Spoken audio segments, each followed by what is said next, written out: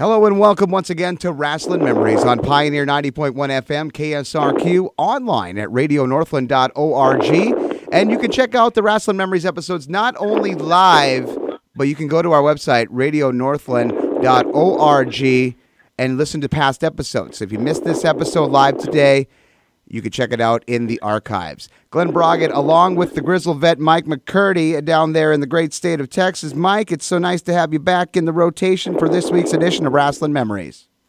As always, man, I'm always glad to be here. I always enjoy talking some Rasslin Memories with all of our guests and you as well. So I think we got another great guest this week. Oh, absolutely. Mike, this is one that you were able to book for the program, and we're going to head to another part of the country. We're going to hit some different geography on this edition of the program. Could you come in and give us the intro to our guest and get the listeners at home aware of what is going to be going on and what's up today? We are going to be hitting a little bit of a different territory. Obviously, Rasslin Memories goes everywhere, and one of the greatest territories during the day was the Portland Wrestling Territory in the Pacific Northwest. And today's guest is none other than the author of the book, Professional Wrestling in the Pacific Northwest, A History, 1883 to the Present. And the author himself is Steven Verrier. Steven, welcome to Rasslin Memories. Well, thank you very much. And by the way, I have a bit of a French background. It's Steven Verrier, but it's a pleasure to be here. Verrier. Thank you.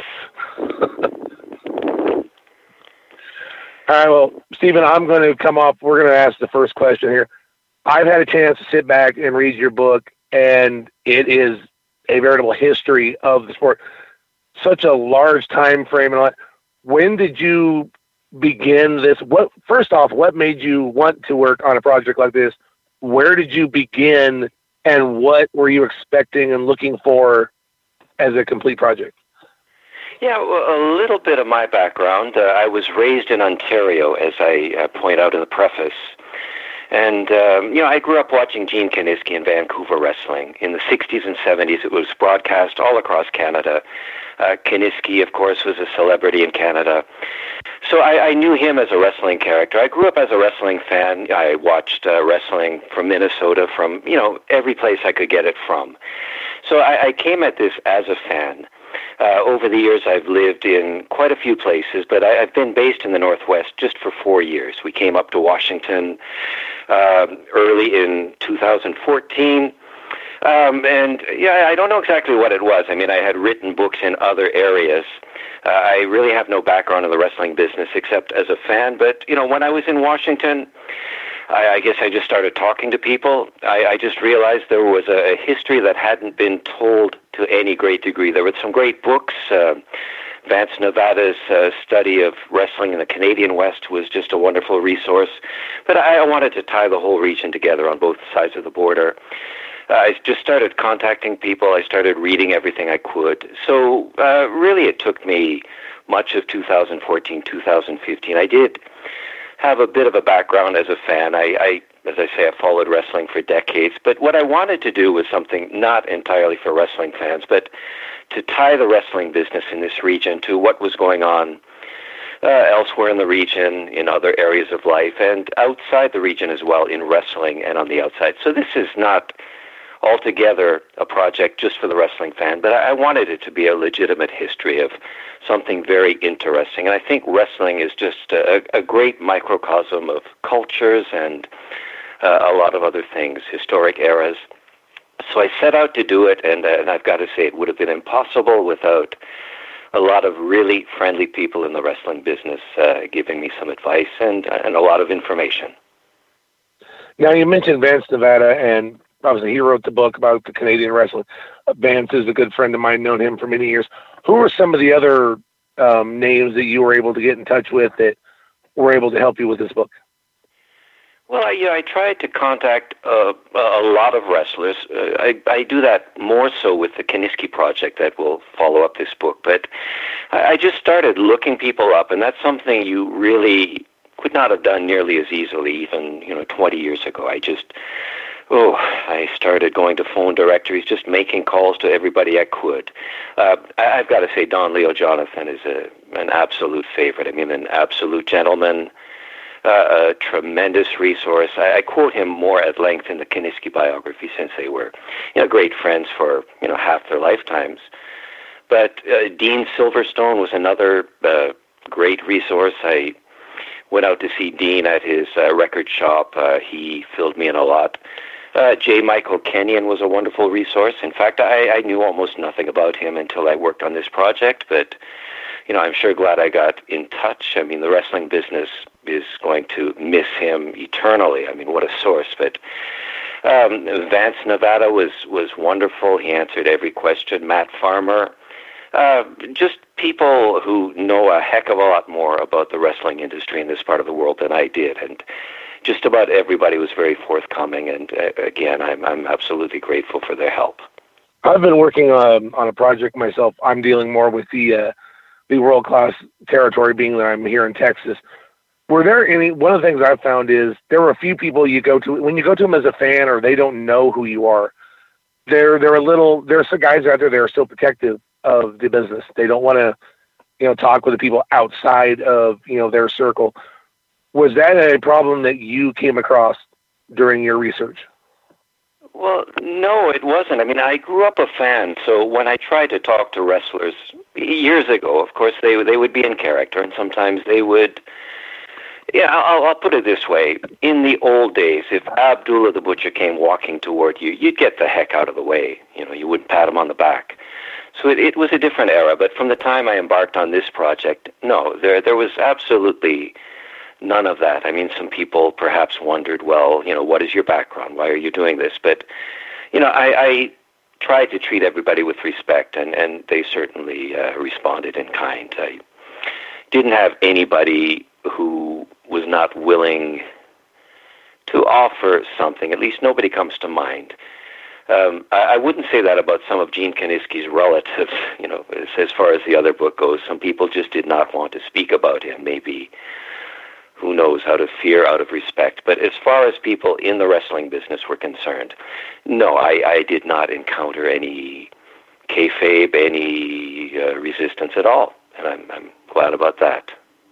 Now, to be more specific, your book covers the entire Pacific Northwest area up until now. And I know a lot of the guys that work in the Oregon area now, but one of the most famous territories at that point in time would have been Don Owens and Portland Wrestling. And from Don Owens, you had guys such as, Roddy Piper, Jesse Ventura, Playboy Buddy Rose, Ed Wiskowski, who went on to the AWA in Glenn's area as Colonel De Beers.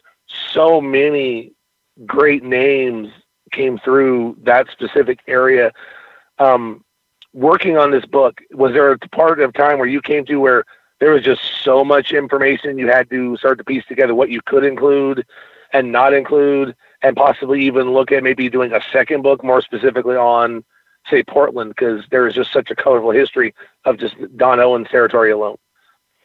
Well, yeah, absolutely. There's a lot I had to skip over. And again, I don't want to cater this entirely to the wrestling fan who, does care about every detail, perhaps, with regard to whatever it might be. I was aiming at a more general audience as well. So I had to be selective. I tried to determine, what I could not leave out. But the focus is on covering that whole narrative of the wrestling industry in Oregon, Washington, and British Columbia. So, yeah, I did have to pick and choose. I'm sure there are people I didn't mention that I could have mentioned, but also for, publishers' considerations, I didn't want to make this project too long either. I just wanted to wrap up that story of wrestling in the Pacific Northwest and the Vancouver territory equally to the Portland territory. That's a large span of time. I wanted to bring it right up to the moment I finished the book, right up to 2017 as it turned out. So, yeah, some things do have to suffer along the way. And, I am hoping that I or somebody will focus on some of the great stories that came out of that region. There are certainly a lot. I've heard of people talking about, writing a Buddy Rose biography. There are so many people. I'm doing the Kiniski Project. Don Leo Jonathan is equally worthy. I mean, the whole Bellingham, Washington story in the early 1900s is fascinating. You know, that little city was a wrestling capital. Farmer Burns and his troop came out to Bellingham. They sort of set up camp there. They made money over the course of about a year and a half. They really gave a kickstart to what was going on in Vancouver, and there are just so many fascinating stories. I mean, Gorgeous George, really coming of age in Oregon. My goodness, I really wouldn't know where to begin. The Ed Moretti story to me is one of those things I never would have suspected. I watched him wrestle back in the 1980s, but I had no idea just what a broad background he had in the business and what he gave to the business as a commissioner in Oregon. He was involved in promotion. He's a really nice guy, and he's great at telling stories. I mean, there are so many things, and I spent the last 2 years working on the Kiniski project, and absolutely there's a ton more to be covered. Well, I got to mention, too, another wrestler that was really part of the 1970s in the Portland area who really became quite a popular fixture and ended up buying into Don Owen Sports was a gentleman that passed away not that long ago, a few years back, by the name of Dutch Savage. So when Portland wrestling fans of the 70s, later 60s, 70s, 80s, remember names, I think the name Dutch Savage definitely is one of those that really, in the recent history of Portland wrestling and this whole big history, it definitely is one of those that should be remembered and still is remembered to a degree by fans in that territory. Oh, absolutely. In fact, I grew up watching him as well. He was a big star in Vancouver also during the Kiniski era. Loved to watch him. He was a talented, big guy. He spoke well. And at that time I knew nothing about what he did behind the scenes. I mean, same as far as Kiniski went. To me, these were wrestling characters, great athletes. But as I started researching, the Don Owen story and learning the role of Dutch Savage, especially in, promoting in Washington, it was just fascinating. Yeah, he actually ended up being quite a friend to Gene Kiniski in their later years. And, he is definitely worthy of a biography as well. And you talk about like the Owens family. I mean, we mentioned Don Owen, but when people talk about it, they always seem to talk very highly and of how a reasonable man that Don Owen was, pretty straight up as far as say, in the world of booking. That's kind of a few and far between sort of scenario, but it was Elton Owen that when people remember him, they don't quite remember him being this sturdy leader. There was just a lot of things that they remember talking about with Elton. He was a bit of a character. I mean, without going into any further detail about it, but Elton, when you compare the two brothers, there was definitely that difference. Yeah, it's interesting. I mean, some of your older listeners might remember Billy Carter, brother to former President Jimmy. I've talked to wrestlers who didn't put it in those words exactly, but who told stories that made Elton come off as kind of a Billy Carter. I mean, a more roguish kind of fellow. I guess the business was really his to inherit, but didn't exactly turn out that way. He ran some towns, and he was successful in his way. He had a bit of a background as a wrestler himself, but as you say, it was Don who really put the promotion, at least on the map, during its last 5 decades, and it was actually, it was in every way his imprint on the promotion. It's interesting. I've talked to his son Barry a couple of times too. Barry made a pretty big contribution, I think, to wrestling in the Northwest, and I think the word dynasty really does apply in this case. I mean, it was a promotion much like the Von Erich promotion. Not so much to promote family members, but just, in the way they ran the business, shared the business, shared responsibilities. But you're absolutely right. From just about everybody I've talked to who knew Elton Owen, he was a more controversial sort of character, and one that some guys would tell jokes about. But, every family has its characters. Well, and the thing, too, is that, we always remember Don and Elton Owen in regards to Portland history because of the more of the modern day and of the kayfabe era.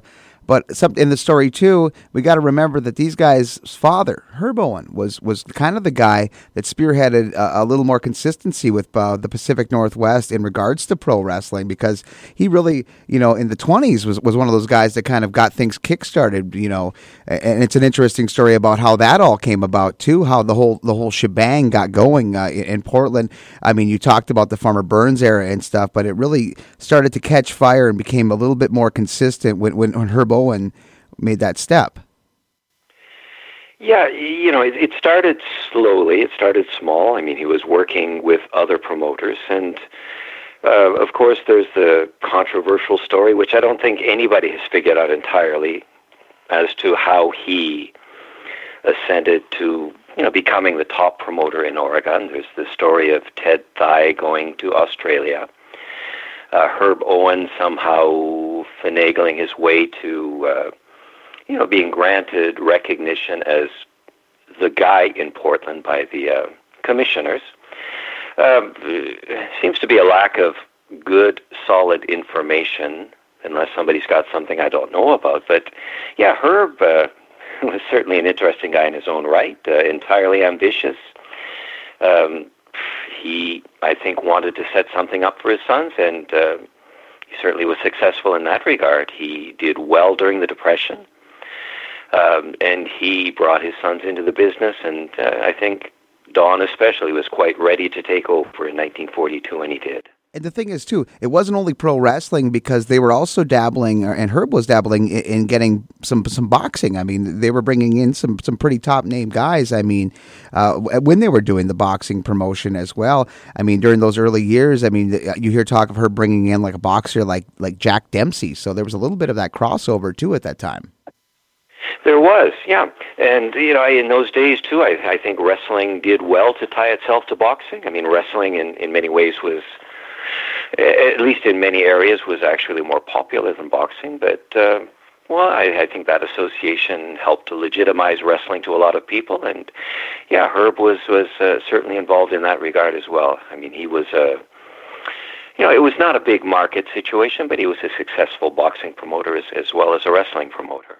And with success, too, came the formation of what was the National Wrestling Alliance in the late 1940s. And one of those main promoters that gets credit for being one of those founding fathers of that original group, that consortium of promoters. Well, Don was right in the head of that as well at the beginning stages of the National Wrestling Alliance. And that could prove through the years to be very beneficial in regards to traveling champions and the like, and having these guys kind of work in simpatico, even in regards to maybe potential outlaw territories coming in and all of that. You hear the stories about how united the NWA was, sometimes to their own detriment. But yes, Don definitely was one of those guys right at the forefront when the National Wrestling Alliance came together.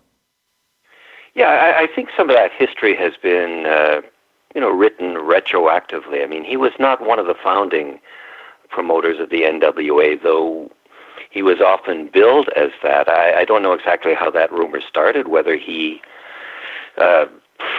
chose to market himself as a founding promoter, but it was actually a few years later that he was admitted to the NWA in the early 50s. But, yeah, as you say, he had access to all the champions from that point on. I mean, from Thez on.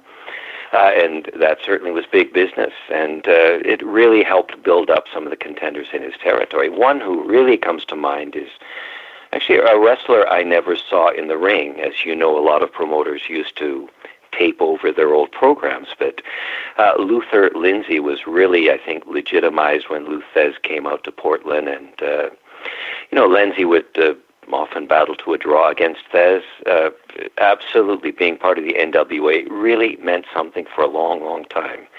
In fact, just about to the end of the Owen era in the early 1990s, it was a great move. And again, I don't know how the story came about that Don was there from the beginning, but he certainly played a major role in promoting the NWA for about 4 decades. Well, that's why it's nice to have gentlemen like yourself that go in, do the research, and kind of dispel some of the mythology that sometimes, more than sometimes, can surround stories in the world of professional wrestling. That's what makes pro wrestling history such a kind of a complicated thing at times, to weave through what was the kayfabe and what was the actual legitimate truth. And that is definitely the Owen family, and Don is no exception to the rule in that instance. Well, no, that was the wrestling business for sure. In fact, when I grew up, to me, Ivan Koloff was Russian. I took it at face value when I was a kid, and wrestling really thrived on that kind of marketing, that kind of situation. But yeah, the fact is, and I've got to say, Tim Hornbaker is just a wonderful source as to NWA history. I would recommend any of his books to any of your listeners. And he's got a book especially outlining the history of the NWA. It's just a wonderful source of the early area of the NWA and later decades as well. Can't recommend that enough. Speaking of something, in regards to marketing and promotion, and definitely the Portland territory was able to take advantage of it in its early infancy, and definitely were able to bear fruit, was the advent of television and the ability to reach out to more of the potential viewers, thus getting people to come to the arenas or to these TV tapings initially to kind of push the product. I mean, television's impact on Portland was a great thing, and was one of the earlier shows around that TV circuit in the earlier days of the television.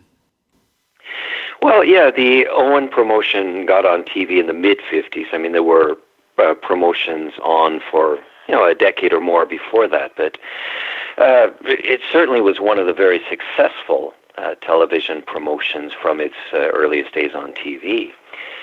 In the book, I look at some of the national television penetration that wrestling from Chicago, for example, had in the 1940s and 50s, but it was absolutely vital for local promotions to get on TV. Don Owen didn't seem to have that on his radar at first, but I'm sure it didn't take him long after he got on TV, and it just spiked his success that he realized, yeah, good move. And there were other promotions in the Northwest on TV in the 50s, early 60s. The Harry Elliott promotion in Washington had very good TV penetration. And then All-Star Wrestling in Vancouver actually got on the air in a small way in late 60, I believe it was. There was a program called The Manly Art of Mayhem, which was actually kind of a satirical take a little bit on wrestling. It would involve panelists talking about matches. They did a trial run. All-Star Wrestling was on the air a few years later, but absolutely TV is such a commodity. Wrestling was made for TV, and I think we can see nowadays that promotions without TV have a very, very difficult time of staying afloat. But Owen, as you say, was one of the, I think, masters of creating a good television show, and he had killer ratings all through the region, and that show lasted well over 3 decades.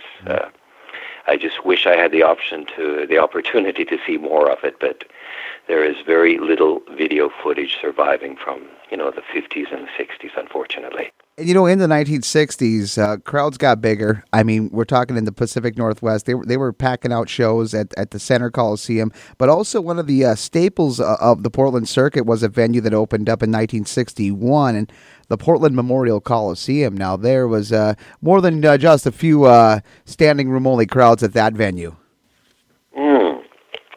Yeah, I remember back in, was it the early 80s, people would talk about wrestling booming. Well, that's not the way it was. I mean, wrestling had been doing well for decades before that. And even in the Northwest, in Seattle, in Portland, in Vancouver, yeah, we're talking often full houses, and in some of the bigger arenas even. Just a great time to have lived through, I think, as a wrestling fan. Oh, and in that area, I mean, you mentioned earlier the NWA All-Star Wrestling promotion, the predecessor, of course, Big Time Wrestling.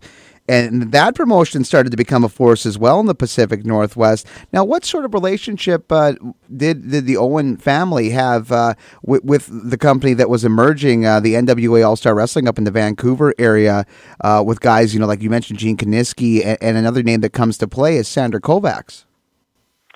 Yeah, I would say early on, it was just a matter of proximity, really, that led to wrestlers traveling the whole circuit on both sides of the border. That, by the 50s, especially when Harry Elliott was established in Washington, there were wrestlers working regularly in Canada, working Oregon, working Washington.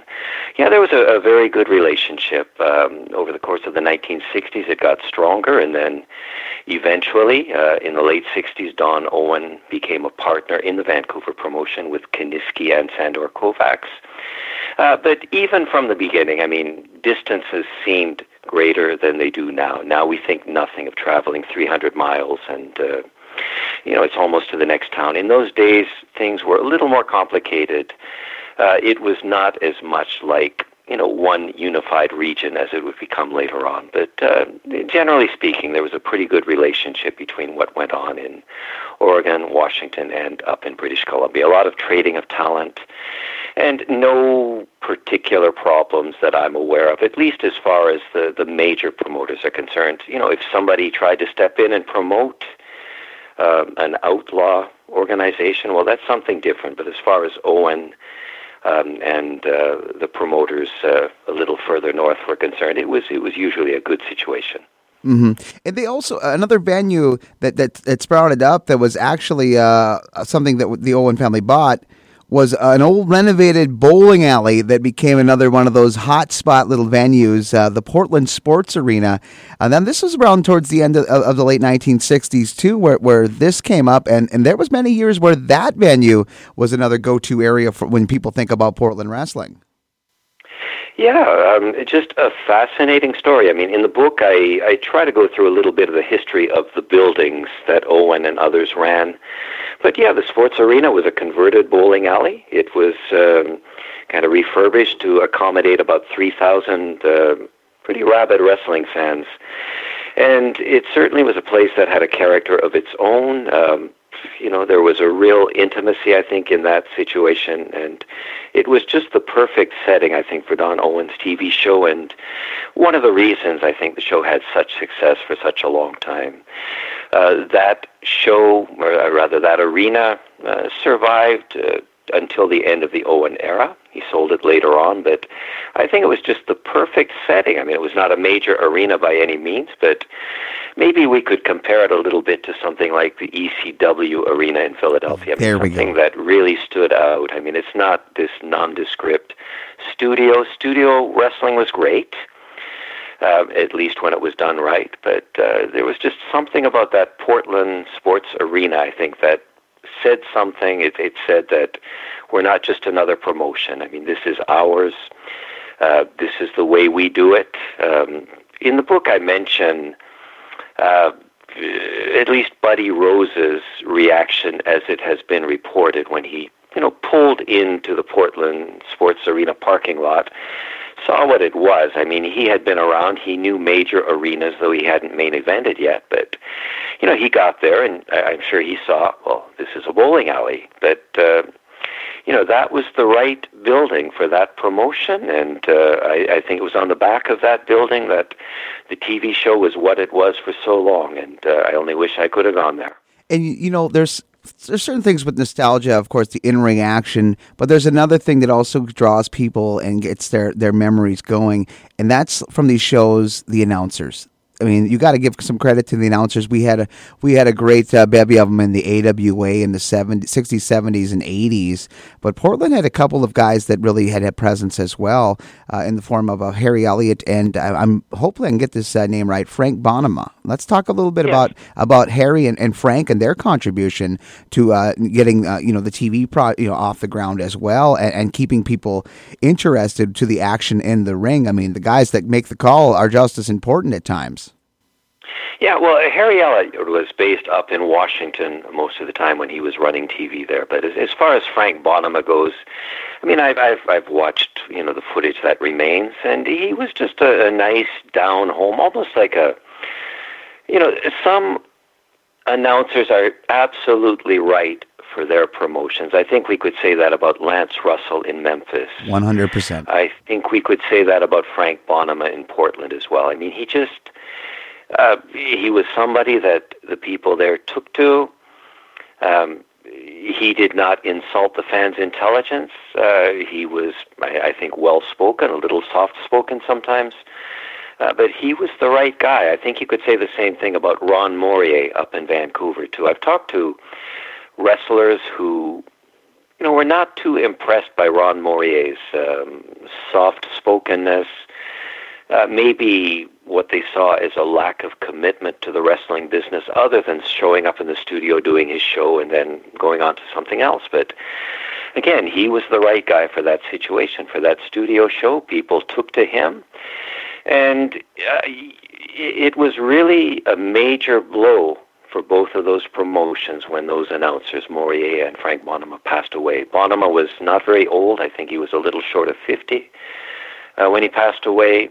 Don Koss and other announcers were very good, definitely. But, I think anybody who grew up during that sports arena era would remember Frank Bonema, that voice, the way he called matches. Nothing spectacular. He just called the action as it was, and, he spoke to the people as a down-home sort of, as one of the fans.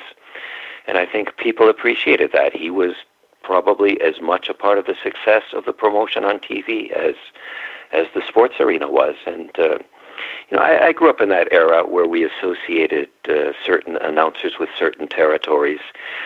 And, we're living in a different age now for sure. But he was the right guy, definitely, in Portland. We're talking with Steven Verrier. He's the author of Professional Wrestling in the Pacific Northwest, History 1883 to the Present. And I'm going to bring back in the Grizzled Vet, Mike McCurdy, to bring in some more questions. Mike, I had you back for a while. I got to flip the mic back and turn it over to you, my friend.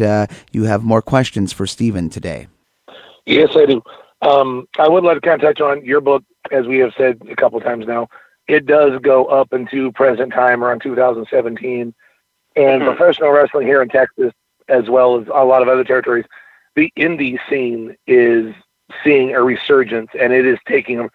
We have the big market, WWE for television, but the indie scene is just becoming huge again, and a lot of stars are coming out of the indie scene. I'd like to talk a little bit about the independent scene in Pacific Northwest, because you've got DOA Wrestling, you've got West Coast Wrestling Connection, you've got Defy in Seattle. You go up into Canada, you've got ECCW, you've got All-Star up there. The indie scene in Pacific Northwest right now is probably like hotter than it's been in a long time. What were some of the things you found out about the indie scene, and who were some of the guys that you got to speak with currently about current product?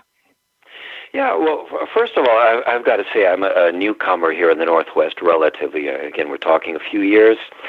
And for a long time, I lived definitely far from this region, often in other countries. So that was really an area I needed to brush up on. Again, Vance, Nevada was an excellent source. But I did talk to the promoters. I talked to Jeff Manning in Portland, to Michelle Starr and Scotty Mack up in Vancouver, of course, Matt Farmer. I just tried to get a sense of the pulse of independent wrestling in this part of the country. And I've got to say, some people are doing amazing things. I mean, it's a shame that it's so hard to get on television nowadays. West Coast Wrestling Connection is on TV. They're doing a great job Saturday nights. But for some of these other promoters, and I've got to say Michelle Starr, particularly up in Vancouver, what he's done for a generation is amazing. Vance, Nevada, told me once, I don't remember his words exactly, but he really credits Michelle Starr with being the reason for a generation of wrestling in British Columbia. And I think that is absolutely true. I mean, the sacrifices these guys have made It's just astounding. And fans, we don't get thousands of fans to the independent shows, but there is a rabid audience. People recognize the hard work. I went to a show not long ago. The promotion was, my goodness, Northwest Pro Wrestling.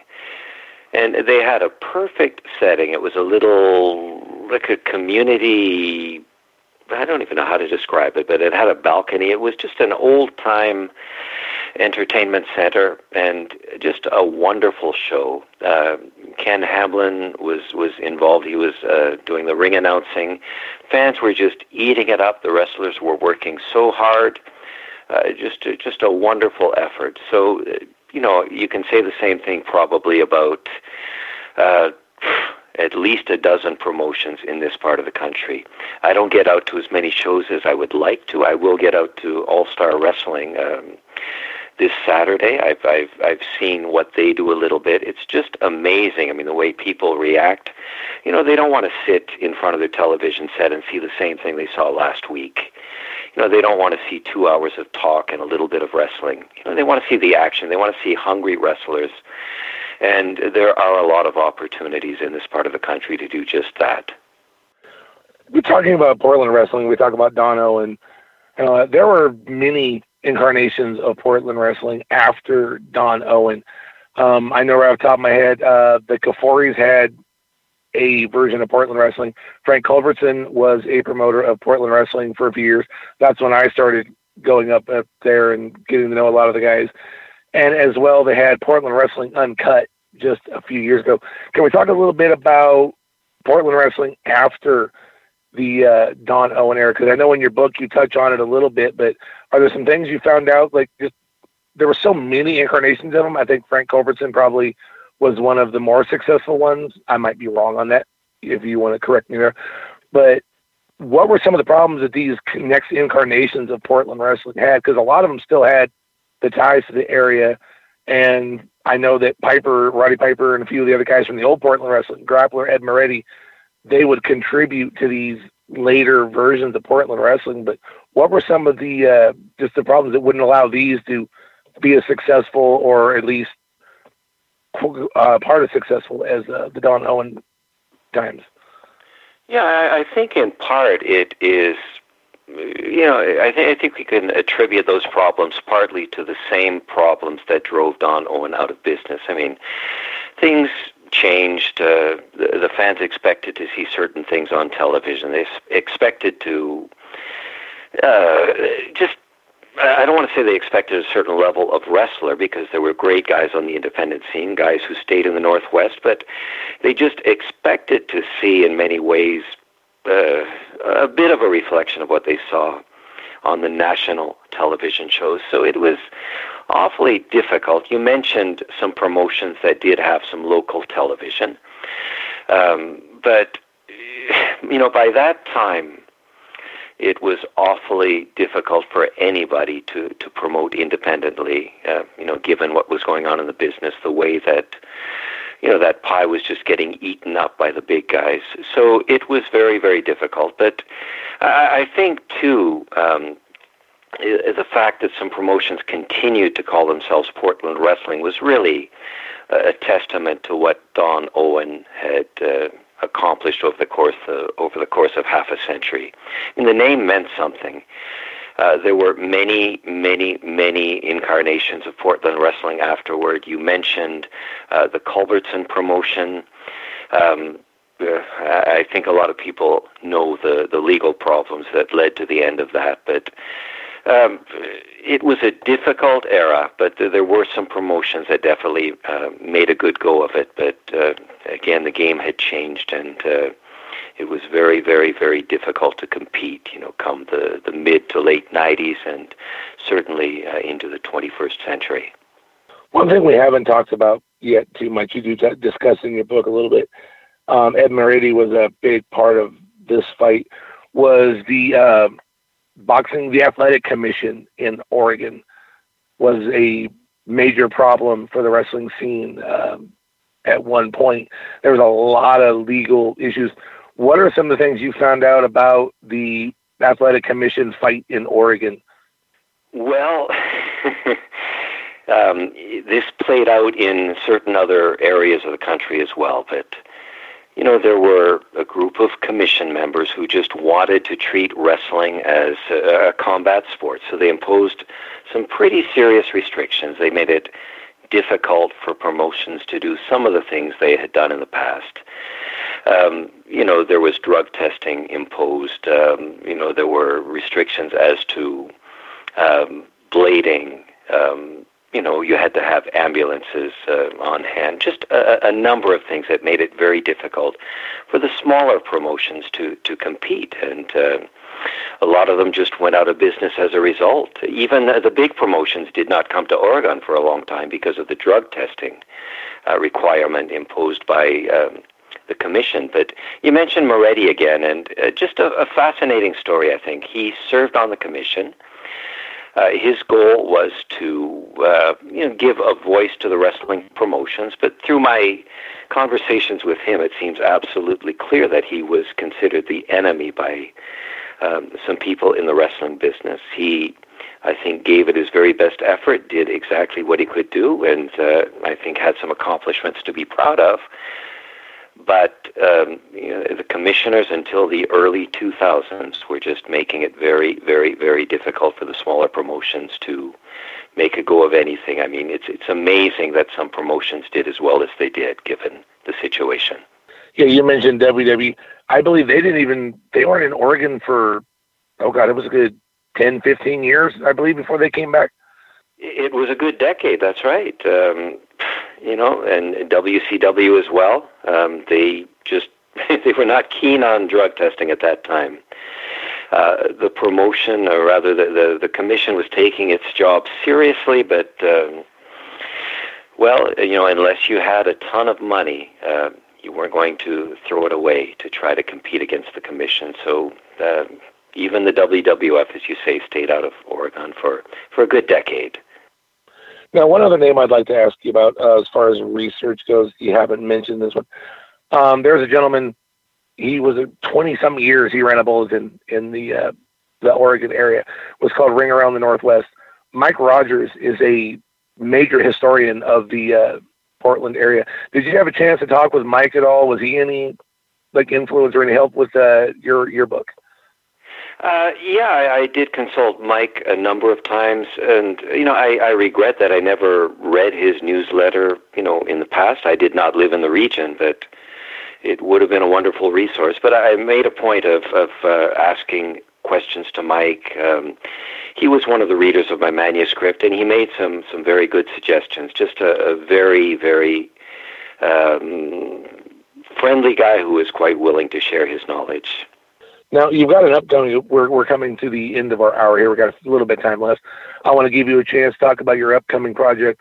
Your follow-up to this book is going to be, it's a biography of Gene Kiniski, one of probably the more colorful characters in the wrestling industry. Where did that book come from? Did that stem from your research here through the Pacific Northwest book? Yeah, I think it did. I really love to watch him when, to me, he was a wrestling character, a few decades ago. But as I researched the history book, I came to realize that Kiniski was a lot more than what I had seen on TV. So, I just started getting in touch with people. I found out he was not originally from Edmonton, but from a small village in that part of Canada. So the first thing I did was get in touch with a historian there who knew the Kiniski family.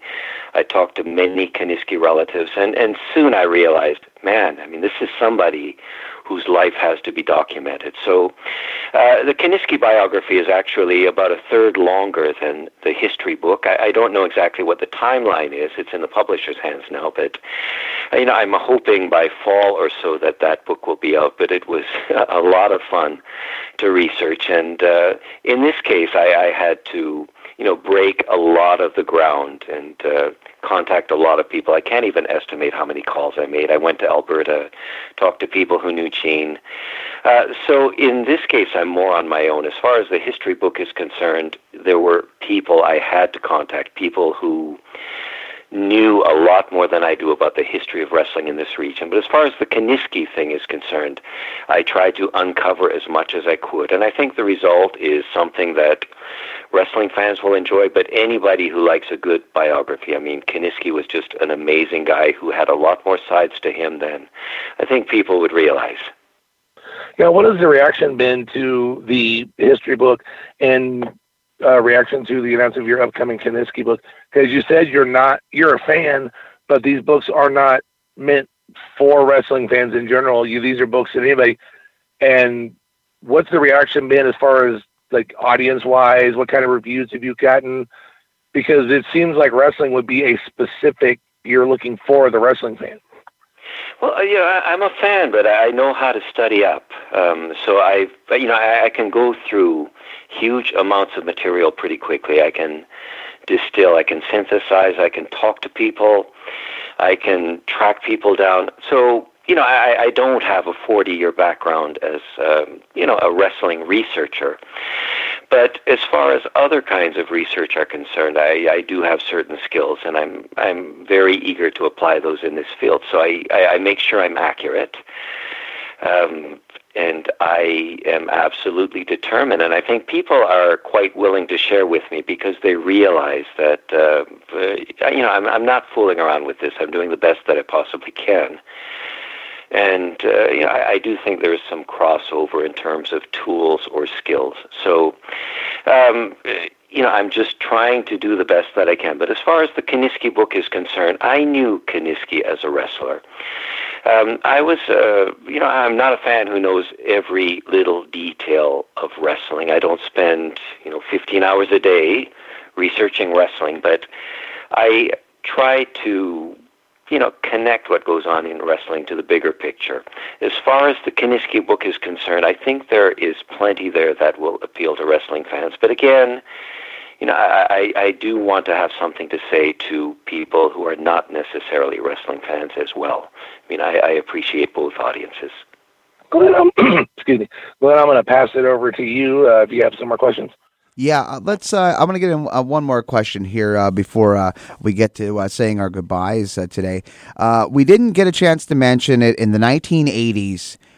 Around 83, 84, 85, Portland was still putting up some pretty decent crowds, but there was, a shadow that was starting to be cast over the pro wrestling business, and that was Vince McMahon and his attempt successfully to make pro wrestling not just a territory thing, but to make it a national product. And a lot of stuff that Vince did was a lot of scorched earth through the territories and taking over some certain parts that were major pro wrestling hubs for other promoters. And Portland had a battle on its hands for a while, and they seemingly were holding their own. I mean, they had the connection with the NWA, and they were still putting on big shows, supercards for a while. But McMahon, that threat, though, breathing down their neck was very real and very evident at that time. Oh, yeah, between the WWF and the commission, I mean, it was not an easy undertaking. But, McMahon started picking the apples, you could say. I mean, luring away wrestlers. It was absolutely a challenge.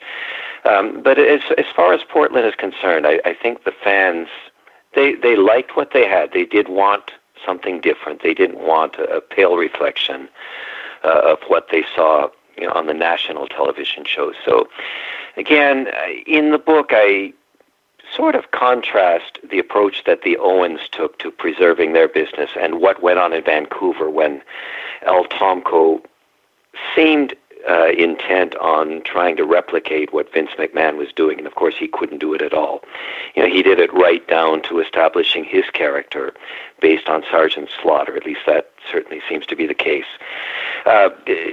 Vancouver went down a few years before Portland did, or before Don Owen did, but they took very, very different approaches. But in Portland, I think Don and Barry Owen, they were up for a fight. They tried to keep that homegrown flavor of the program. They gave it a very good shot, but by the early 1990s, when the WWF was, paying for television spots, well, that was it, game over. But they, I think, stayed true to what had put them in such a good position. Now, as we wrap up today, do you have anything else that you would like to share with the listeners here, Mr. Verrier, about the books or anything that you have upcoming? We're going to give you the floor here and let you speak your mind just one more time before we head out. Well, I appreciate that. And again, to anybody out there who's involved in independent wrestling, God bless you. It is, it's a calling for some people, and it's amazing the sacrifices that hungry wrestlers and, those putting their money on the line make. And we may not go back to what we had decades ago, but, there definitely is more to wrestling than what people see on TV Monday nights, and that's a good thing. And to anybody not involved in the business, to fans, please get out and support these people. It's just amazing. We owe so much to those who keep alive some of what we used to take for granted. And, I hope the book, reflects some of what made wrestling special in the past and some of what wrestling can be again. It's difficult without TV, but there's a lot going on, and we need to support it. That's a great way to finish up the interview. I want to thank you, Steven Verrier. The book is wonderful. Professional Wrestling in the Pacific Northwest, a history 1883 to the present. You're very much, the door is open for any future appearances, whether to talk about the Kiniski book or even to do another deep dive into some Portland history. It's a wonderful little piece of history in this wonderful territory system of pro wrestling back in the day and beyond. And I thank you for taking the time and for putting together this book. Well, Glenn, I thank you, and I would love to do this again. And Michael, a pleasure. You guys do a great job, and I'm looking forward to listening to your shows for a long time to come. Thank you so much. For the Grizzled Vet, Mike McCurdy and Steven Verrier, I'm Glen Braget. You've been listening to Rasslin' Memories.